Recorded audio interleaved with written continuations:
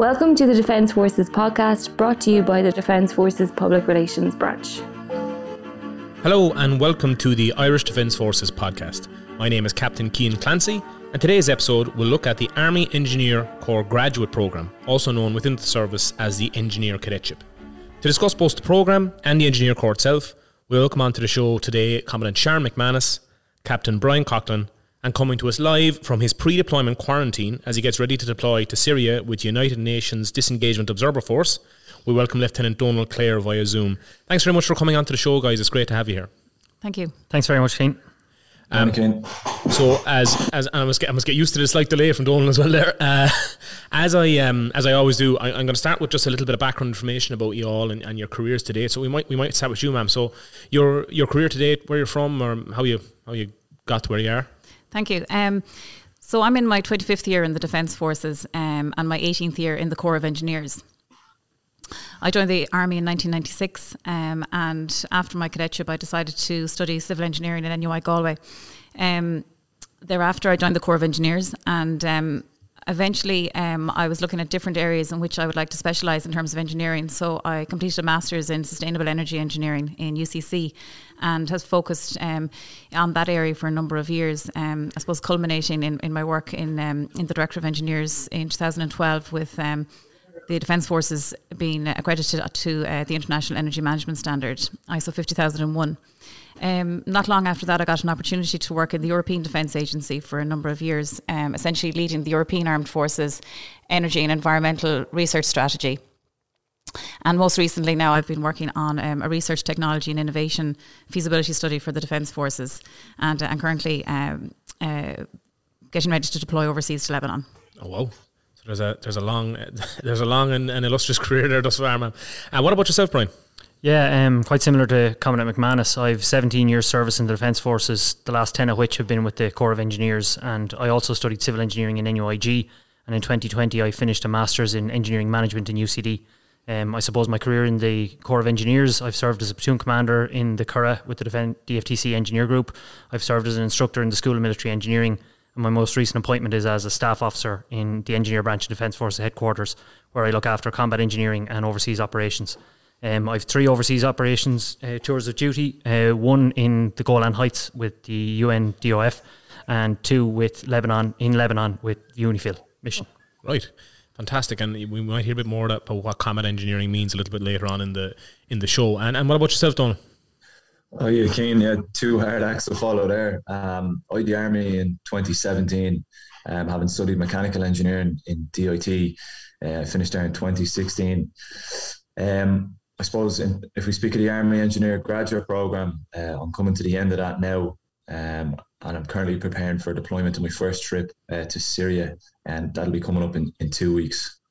Fantastic. Well, so you've a long career ahead of you as well to try and do a lot of the very interesting things that our other interviewees have done before.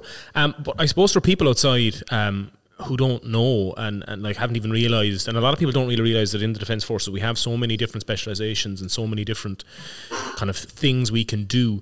Like, what does the Engineer Corps do for the Defence Forces, and what are its various areas? The roles. Well, I might take that one, Cian. The Defence Forces Corps of Engineers has a number of different roles.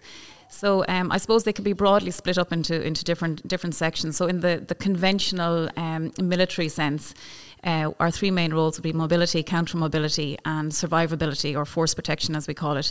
And that essentially means that the mobility side is ensuring that our troops on the ground can move forward at all times. So that includes things like clearing obstacles or minefields in certain conventional situations, building bridges and lines of communication.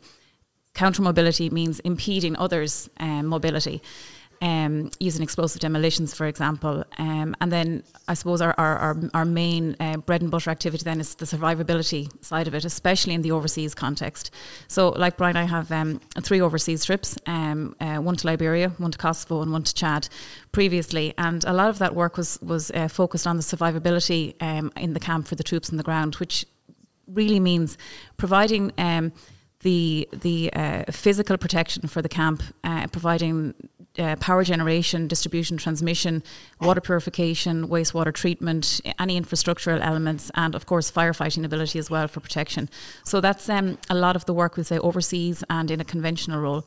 But here on island at home, we also do the I suppose the civilian side of engineering. So we look after the facility management, the engineering and maintenance of all of our barracks, which essentially are like our campuses around the country. And this includes project management, contract tendering and management, engineering design, and a really solutions-focused approach to the management of our campuses here in Ireland.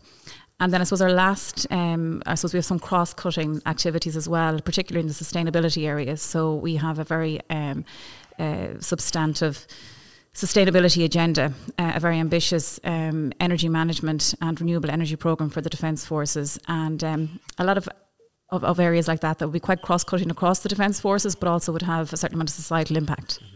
Wow, like there's a huge amount to unpack there. I mean, I remember from my own overseas trips, like the engineer firefighting platoons and the engineer personnel over there. It seems like a very robust kind of job. There's an awful lot, and obviously for enlisted personnel as well, there's the opportunity to do trades, and there's the opportunity to provide, to have those opportunities as well. Yeah, absolutely. And, it's a really key part of, I suppose, all work in the Defence Forces, like let's be honest, but particularly within the Engineer Corps, you definitely work as a team. And I'm not saying that in a cliched way at all. I mean, an engineer is not the expert in terms of the technician's work and vice versa. And you really have to work as a team with that kind of solutions-focused approach to the challenges on the ground. And I suppose, like, practically speaking, when you find yourself in the middle of Africa, in the middle of Chad, and you can't run down to a hardware store or get a part supplied within a number of days, you really have to innovate on the ground. And the only way you can do that is by using the team and by working together to find solutions to problems such as pumps breaking down and no water available for the camp. Like, what are you going to do in that situation? So it's really interesting. It's really challenging, and it's very fulfilling. When you can, as I said, work as a team and find solutions in those situations. Yeah, and in a way that outside of the Defence Forces, as an engineer, something that you may not have the opportunity to do if you're in a more conventional civilian sphere. Absolutely. It's very different, and I'm not sure if many engineers and particularly graduate engineers who are really, I suppose, speaking to today, understand the breadth of the work that's available within the Defence Forces, within the Corps of Engineers, and the types of challenges and, I suppose, exciting opportunities that are available for young engineers. You don't have to go into engineering in the standard routes, into consultant engineering or into an industrial setting or onto site engineering. Like, there is this whole other area of combat engineering and overseas humanitarian work as well, which is really interesting. Fantastic. And with regard to to get into the actual graduate program itself, which is a relatively new concept in the Defence Forces, and something that goes beyond what we would traditionally look at, just like recruit training and cadetship. This is a longer process. Can you give us a bit of an overview for somebody, and to say as well, this program is for someone that is coming out of college having completed some form of relevant degree? Yeah, exactly. So this is a very specifically, I suppose, curated program. It's called the Army Engineer Graduate Program. So we're really focusing on undergrads or graduates or graduates at the moment who can join the Defence Forces as an engineer cadet. So they can do a cadetship. Now, for people who don't understand what that is, a cadetship is an elite leadership program in this country. It is probably one of the only opportunities that you would get at that age to do leadership and management to that standard. It's a 17-month program, which, if you are successful in finishing that program, you then as an engineer then do an engineering focused training program. Which really focuses then on the combat engineering and the infrastructural engineering aspects of the Defence Forces. That programme lasts about 15 months. So altogether you have about 3 years of training once you join. And thereafter you are, I suppose, a fully qualified combat engineer. You would spend time in a unit within the Defence Forces, and then that would culminate ultimately in an overseas mission where you essentially will lead the engineer team on the ground as part of a wider battalion team. You are the lead, you are the person who will make the impact in terms of the items we discussed earlier. You will be the one to make the difference. So it's about a 4 to 5 year graduate programme where, as I said, you receive excellent leadership and management training, very focused, specific combat engineering skills, and that's culminated then in an overseas mission. Fantastic. And obviously, for people that are wondering what is involved in, say, the cadetship aspect, it is the cadetship itself that the Army Engineer graduate candidate or successful candidate does. It is the standard Army cadetship. So we have another podcast episode that kind of covers a lot of that and what's involved in that. As regards the academic side of the young officers course, that comes with the further qualifications as well. It does, yes. So the young officers course, the young engineer officers course, results in a level 9 masters in leadership and management in an engineering context, and but also throughout that program, that young officers course, you learn a wide range of skills. So I suppose one thing that I was actually thinking about this morning before we started this is that when you do your engineering degree in college, you really learn the principles of engineering, and you really learn how to think like an engineer. But those concepts are really stretched to their limit in the Defence Forces, because you are asked to apply those principles of engineering and the way of thinking like an engineer and apply it to many different engineering disciplines and very many different experiences and applications. So it's very wide ranging. So you will look at, obviously, as I mentioned earlier, everything from power distribution and transmission to water and environmental issues to infrastructural elements. And it doesn't matter what your engineering discipline is, you will have to upskill in those. And you'll also have to upskill in combat principles. So as I said, a lot of work in explosives demolitions, bridge building design, and also the project management skills, the leadership management skills, the HR skills. And a kind of a thing that is common across the Defence Force, which is that idea of just you have a mission to complete, and you will complete. You'll find a way to do it. Absolutely. And as I said, working in that team environment, collaboratively with other engineers with their own disciplines, and also with your team of technicians. Fantastic. And as regards kind of so we've talked about the YO's qualifications, we've talked about kind of personal development, and what other kind of advantages would you say that taking on this program would have for a graduate engineer? Okay, well that's a really interesting question actually, because I suppose as a young graduate engineer, you're looking at career opportunities and you want to know what's going to be the most advantageous for you. So I suppose we'll start with some of the obvious ones, the financial remuneration. So as a graduate engineer, if you join the Army cadetship, the Army Engineering cadetship, you will start off with a salary of approximately €20,000 for the 17 months that you are on that, so €20,000 a year. Now that does seem quite low, but it is essentially a training program and an internship. But as soon as you qualify, as soon as you finish the 17 months, you immediately go on to an engineer's salary within the Defence Forces, which is approximately €50,000. So your starting salary as an engineer in the Defence Forces is €50,000. And for those listening, you can compare that on Engineers Ireland salary survey. And you can see that it is very comparable, in fact, more than comparable with what's outside for graduate engineers. So financially, it's quite attractive. But most people, especially at that age, are not motivated by money. They're not motivated by that type of thing. What they're really motivated by is the career opportunities and the experiences and I suppose the work that they're going to be doing. And we've touched on some of those already. So really exciting opportunities and a real opportunity to hone some leadership and management skills, which as a graduate engineer, you don't get outside this organisation. And a lot of young engineers don't realise how important those skills are until they're much further down the road in their career.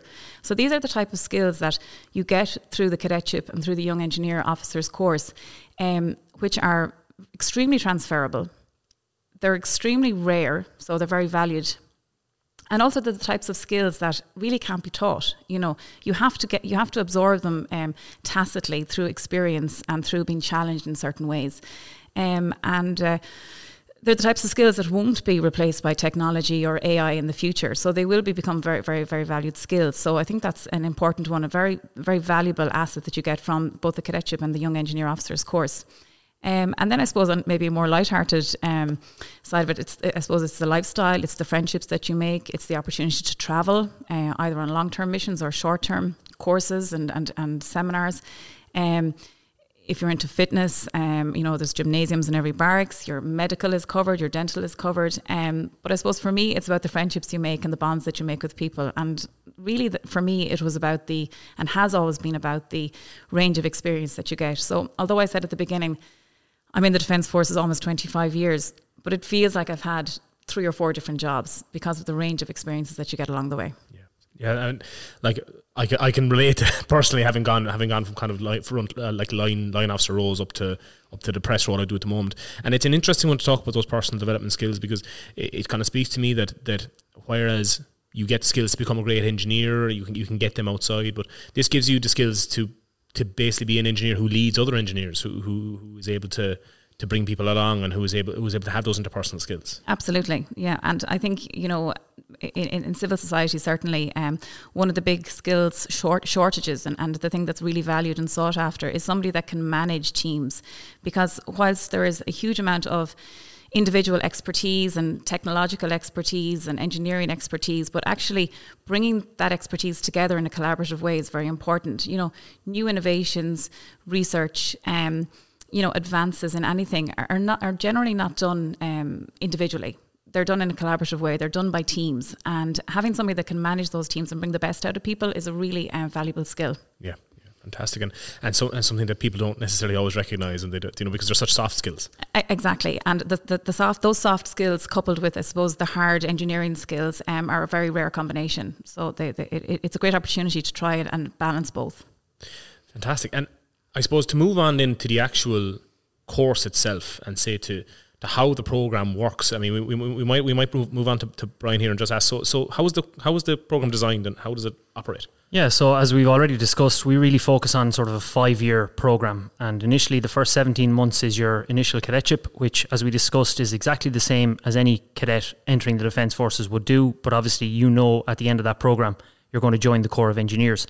So again, we're looking at the development of military fundamentals, your leadership training, and development of you as an individual at that stage to become an officer in the Defence Forces. You then move on, and as Commandant McManus says, you're looking at your Young Officers course, what it would previously been known as the Young Officer course, but is now known as your Masters in Military Engineering Management. And really, this program is 15 months in duration, and it covers all of your basic military engineering skills, plus your project management, energy management, and other areas of sort of infrastructural management within the Corps of Engineers. And really, what we're trying to do here is we're trying to build on the fundamental building blocks that you've learned in your cadetship, in terms of your leadership, your development, and how do you lead engineering groups both at home in aid to the civil power or aid to the civil authority operations, which we'll discuss later, or alternatively on United Nations missions overseas. Following on from that, then, you will be deployed to a unit in Ireland, and again, you'll gather more fundamental leadership traits from leading operations on island here in Ireland. So it might be engineer specialist search missions, it might be development of infrastructural projects within a barracks, and then the final and sort of culminating point of the programme itself, which we would expect would happen sort of between year 4 and year 5. And as Donal will elaborate later on, it's coming a little bit quicker for him, where he's coming up to the end of his 4th year within the programme and will now shortly deploy to UNDOF in the Golan Heights in Syria, is your overseas deployment with the United Nations, which really for all engineer officers and all officers in the Defence Forces is really a career highlight and really puts into practice everything that you've learned. And as Commandant McManus has said, you know, these are the skills and the traits that you can develop within the Defence Forces that you don't get outside in many engineering consultancies or within production facilities. And really, it's a fundamental building block that you can then carry forward in your career within the Defence Forces. Or if at the end of your 5 years you decide to leave the Defence Forces, you now have a leadership skill set and a trait that you can take on and, you know, develop your own management role within external organisations if that's the path you so choose at the end of the 5 years. Fantastic. I mean, and we've talked about all the things that make the program so attractive to people and all of the things that you can do, but we'll be kind of realistic for a second as well, that there is a particular type of person that this kind of thing, especially the cadetship itself, and my experience, I have friends who've done the engineer young officers course, which is a very robust course in itself as well, and by the nature of the work, like, joining the Defence Force isn't for everybody, but it's for a particular type of person. So, for example, if you join and you go, oh, this isn't for me, like, is there a contractual obligation or that kind of thing? No, obviously you sign up for an initial period, but if at any stage you decide that the path that you're on is not for you, you can take a step back, you can leave the Defence Forces, or alternatively, if at the end of your cadetship you decide, you know, you don't want to join the Corps of Engineers, or if at some point during your pathway within the Corps of Engineers you decide that you want to leave the organisation, that opportunity is still open to you.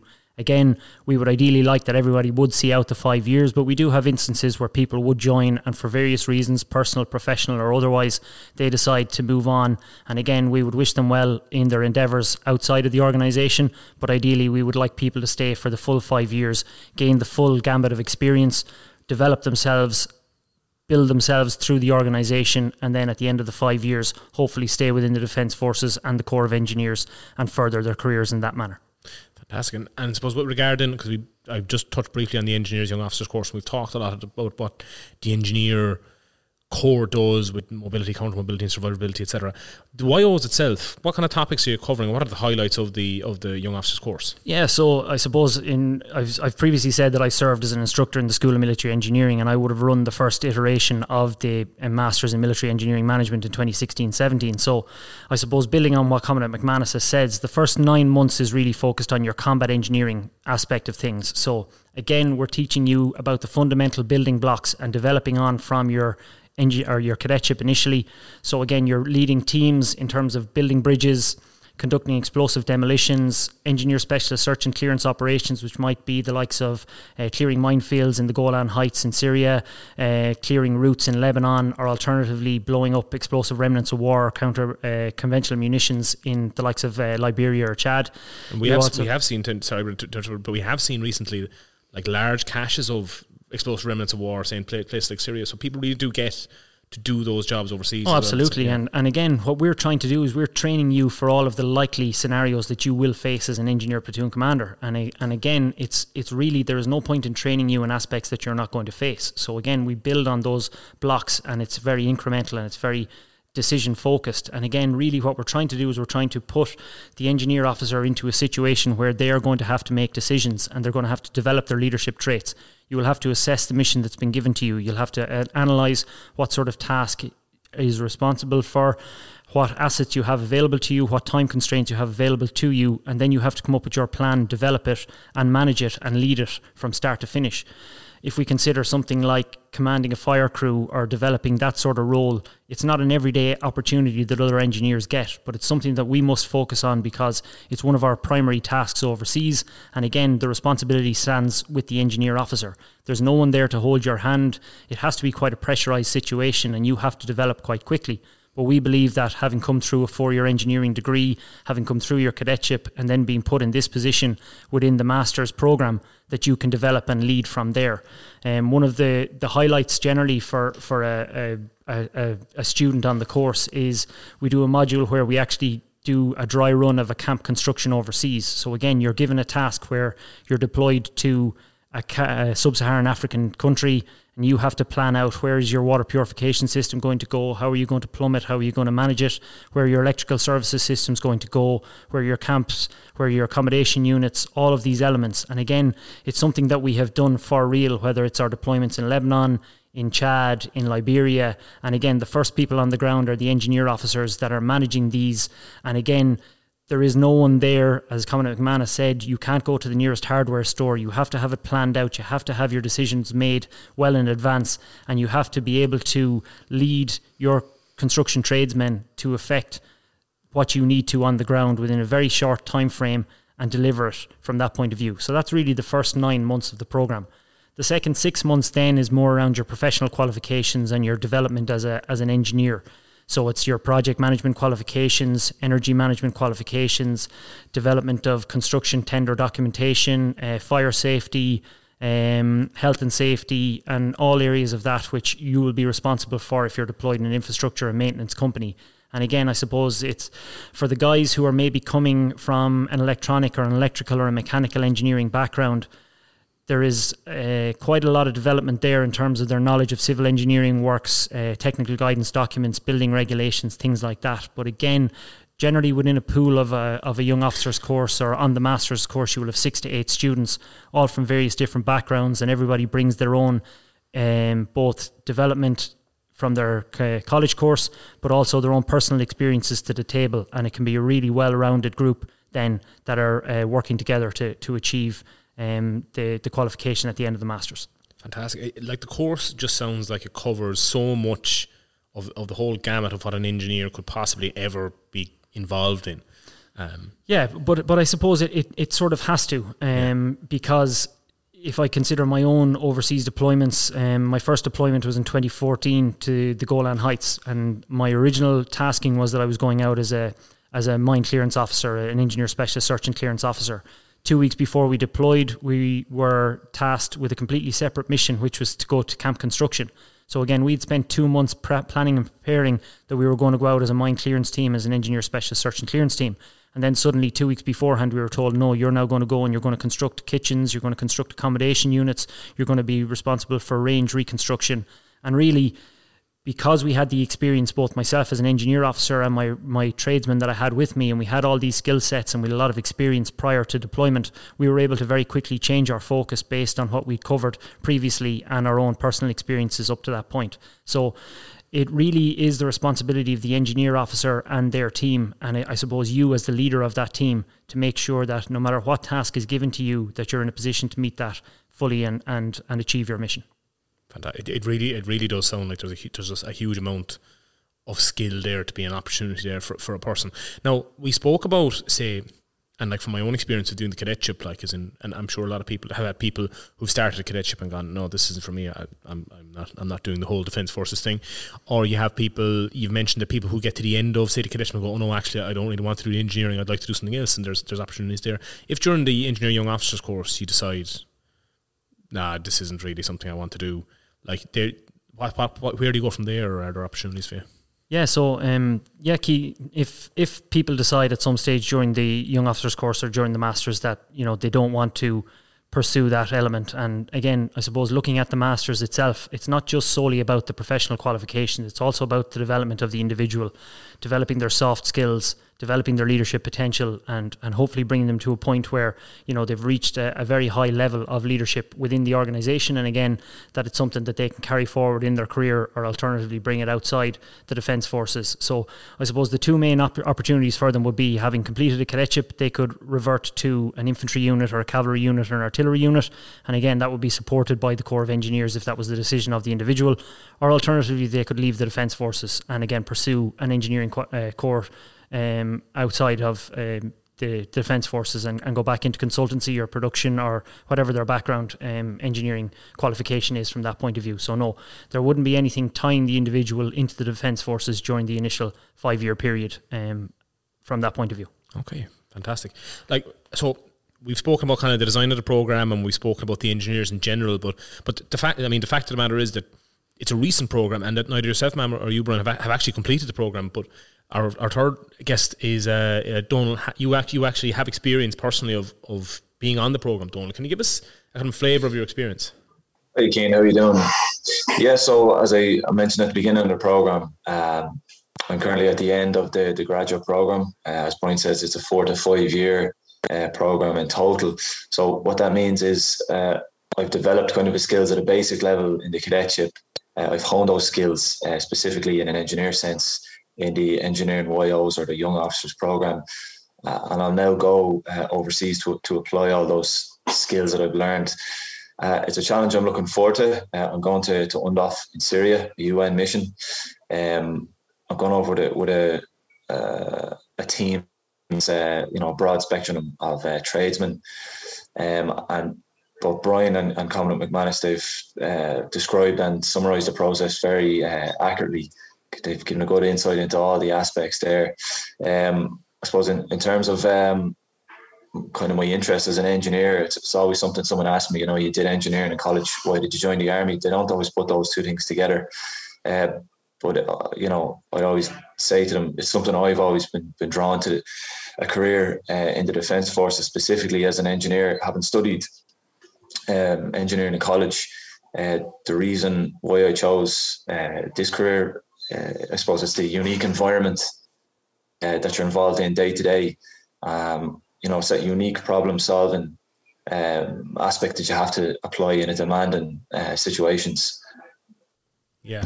And like, did you have an interest in joining the Defence Forces before you knew about the engineer graduate program, or like, where did you come across the program? Or well, I would have always had an interest in joining the Defence Forces, and I would have tried to join a number of times. I was successful in, as it turned out, once I completed engineering in college.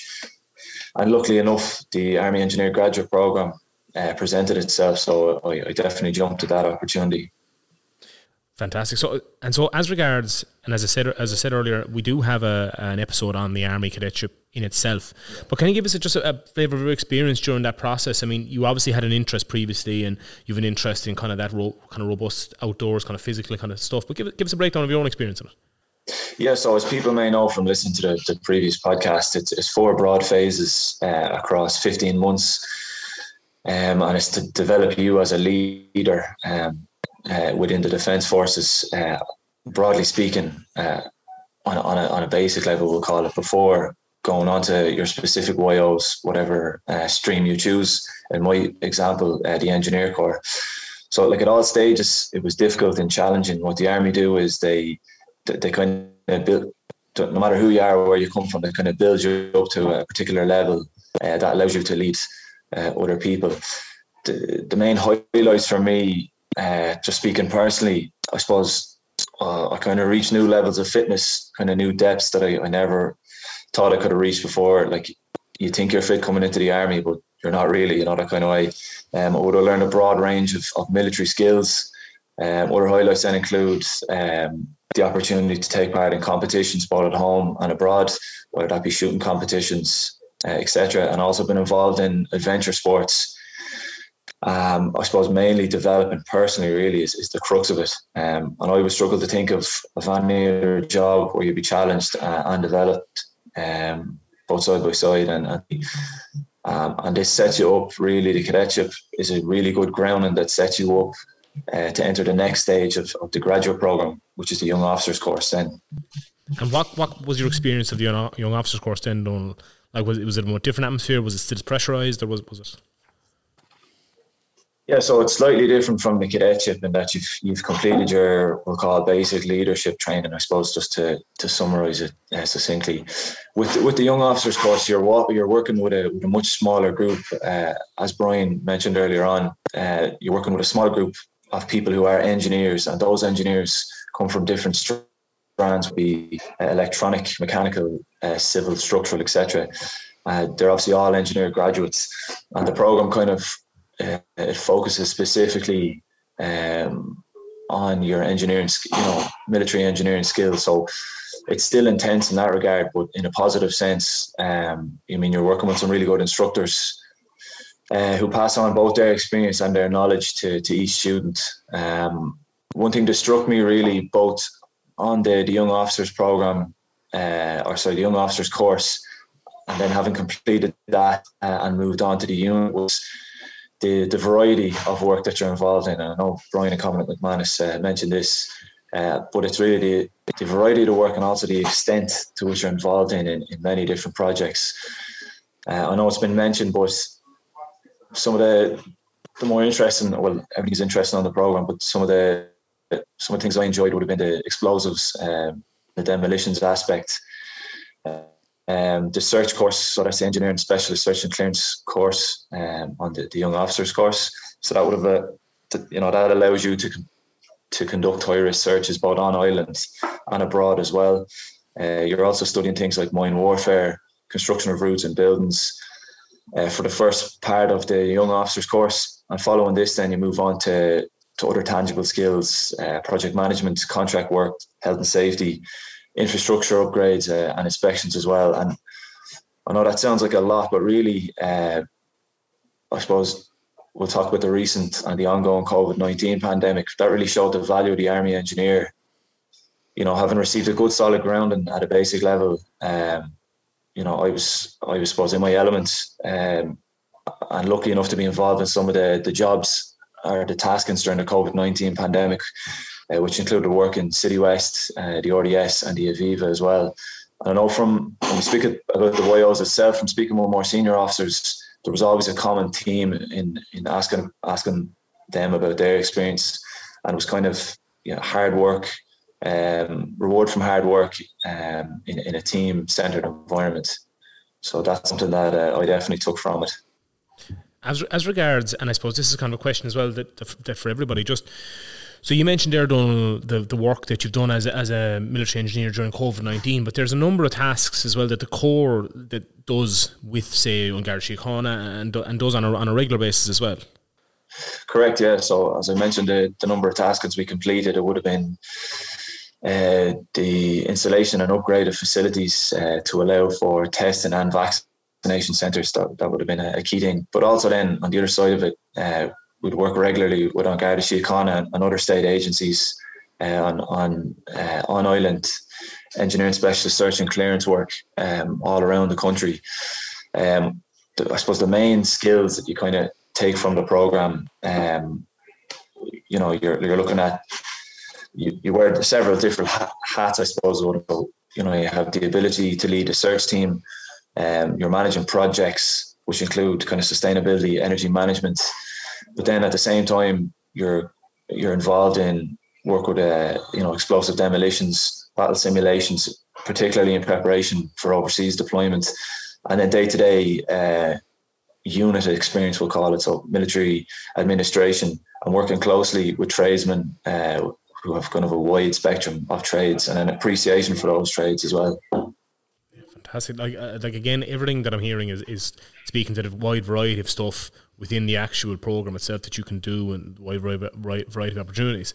And it's a nice one as well that kind of by sheer chance we have on the program in the form of yourself, doing like someone that is on the eve of going on their very first experience overseas. So like how is that knocking around your brain? How are you feeling about that? Yeah, well, it's been a long time coming. It's something I've always looked forward to, and I'm still looking forward to it. Cian, it's obviously my first trip, as I've said. But myself and other colleagues would have worked hard to get to this point as well. I suppose the Defence Forces would have, invested a lot of their time and resources into training an engineer officer. So I'm definitely looking forward to getting out there and getting the job done, working with my own team. As I said, they have a wide range of trades, electricians, plumbers, aircon technicians, construction plant fitters. So, I'm looking forward to leading that team, getting the best out of those guys. And also, on the other hand, learning from them. The learning doesn't stop. I know it's a kind of a cliche, but the learning doesn't stop in these environments. It's just another challenge, the overseas aspect of things. So, I'm looking forward to it, as I say. Fantastic. And I know all of us would probably agree that overseas, just from the perspective of having a platoon overseas, is a real formative experience for a young officer, regardless of your corps. So best of luck with that. I'm sure you're going to really have an excellent experience. And once you come home, then Donal, what you're kind of coming to the end of the program. So where does it kind of go from there? Yeah, so I definitely be looking to take a break anyway when I come back, and I look forward to spending time with the family. But look, when I come back in terms of career-wise, all going well, I'd look to be promoted to the next rank, which is captain in the new year, and again continue to build on my experience in the unit. So you've seen how busy we've been during the year. I've touched on some of the jobs that my own unit have been involved in the Corps, in the Dublin and wider Leinster area as well. So I'd like to build on that. Hopefully the COVID pandemic kind of eases by the time I get back, and we can get back to training and developing our own personnel in the unit and get back to normal then. Just as well as that, I'll have at some point over the next couple of years, I'll have the opportunity to undergo, I suppose, what can be best described as executive level training, for want of a better word, which is the land component command and staff course. That will allow for further promotion down the line as well. I suppose closer to home then as well, there's opportunities for further education. And one good thing about the Corps of Engineers, it's a great thing, is there's always a focus and a push for continuing professional development. So there will be an opportunity to complete postgraduate diplomas. And I know off the top of my head, some of those diplomas include conservation, fire engineering, protection, sustainability, contract law. And I'd hope to at some point get overseas again in the near future as well. Fantastic. I might just touch on something Donal has mentioned there about the continuing professional development, Cian. So again, as Donal says, it's something that we really value within the Corps of Engineers, and we're an accredited employer with Engineers Ireland. So again, approximately 80% of our members would be chartered engineers. And again, it's something that we really value in terms of pushing new graduates in, like Donal, to proceed on to become chartered engineer. And we think it's very important for their professional development. As Donal says, obviously you have the opportunity both in terms of within the Defence Forces, your executive training to go on and get further qualifications at level 9 and higher. But also again, then we fund a number of master's programs within the Defence Forces Corps of Engineers. So sustainable energy, fire safety, contract law, conservation, and then we also develop opportunities for personnel to serve overseas with other militaries. We've had personnel who've undertaken courses with the British Army, the UK Fire Service. Personnel would have gone to Germany to the NATO school in Oberammergau. As Commandant McManus says, she had served in Brussels with the European Defence Agency.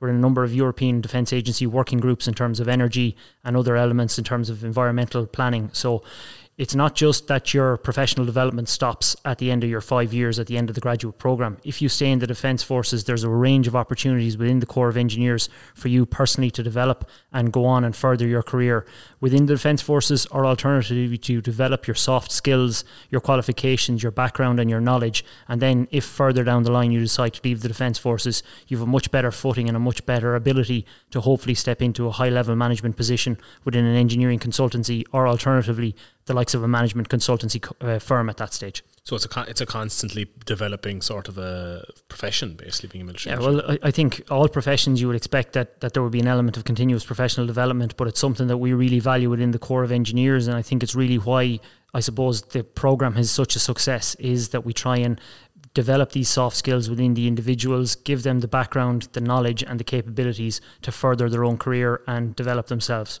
Fantastic. And I suppose, so the practical thing now to add is, how does somebody go about actually getting on this program?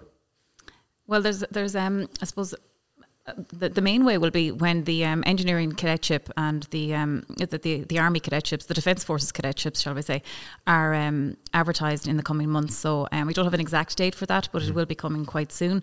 So to keep an eye out for that. Also, military.ie is your first port of call for all information regarding the Defence Forces. So to be able to log on there and to keep an eye out and to sign up for alerts. And to typically just say to people out there as well that typically the cadetships will go live around the springtime. So we're currently recording this particular episode in March.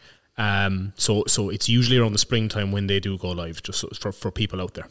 Sorry, ma'am. Yeah, absolutely. But also, and you've touched on it a couple of times during this podcast about, I think you mentioned maybe the type of person that joins the Army or the Defence Forces. And I suppose, just to really make it clear that, there's no type of person, let's say, there's people who might be automatically or might have some allegiances or familiarity with the Defence Forces who may be more inclined to apply for these courses, be it any of the cadetships. But maybe just to say that to anybody that's listening to this, that, really the things that you need to join the Defence Forces in general is, I suppose, enthusiasm, a work ethic and an ability or a desire to work in a team. And if you have those three things, the Army will give you everything else. And we will work on the rest of it for you. So for anyone who's interested in the Army Engineer Graduate Programme, obviously you will have your engineering qualification. But if any of this piques your interest, don't think that this is not for you for any particular reason. Apply. Let's see. We'll decide. And if you are successful, if you are one of the successful candidates, we will ensure that we will bring you along the way. So don't worry about anything like that. Just if you have an interest in this, apply. And if you want to learn more about what we do on a day-to-day basis, we have 2 social media sites. Our Twitter handle is at @DF_engineers, and again gives a good flavour of what we do. We try and get up 2 social media posts a week in terms of what's going on within the Corps. So as Donal said, it might be construction of a testing facility in the Aviva Stadium or construction of a field hospital out in City West, all the way out to specialist search and clearance operations in UNDOF on a daily basis. And similarly then, our Instagram handle is at @DF_Corps of Engineers. And again, we're more than willing to take direct messages or private messages from personnel or people that might be interested in the programme if they want to find out more information, and we can certainly put you in touch with either some of the recent graduates or alternatively people who are currently going through the programme, and you might be able to pique your interest and develop your knowledge from there. So at the end of that, thanks very much for coming on to the show. I think you've given a really excellent overview of the programme, so thanks very much everybody for taking the time. Thanks very much, Cian. It was a Pleasure to be here today. Yeah, thanks very much, Cian. It's great to be able to get the message out. Thanks very much, Cian. It was great speaking with you today. Wonderful, thanks, and hopefully we'll see a large upswing of applicants for the programme. For a more in-depth look at the process of applying for a cadetship in the Army, check out our earlier episode on the Army cadetship, which is available on all our podcast channels. For further information on the Irish Defence Forces, check out our social media channels and military.ie. Serving members are also encouraged to check out the members area of military.ie. The Irish Defence Forces podcast is available on Spotify, Acast, Apple Podcasts, or wherever you get your podcasts. This episode was produced by Corporal Keith Harrison of the Defence Forces Audiovisual School. The Irish Defence Forces podcast will be back soon with new episodes. And until then, thanks very much for listening and stay safe.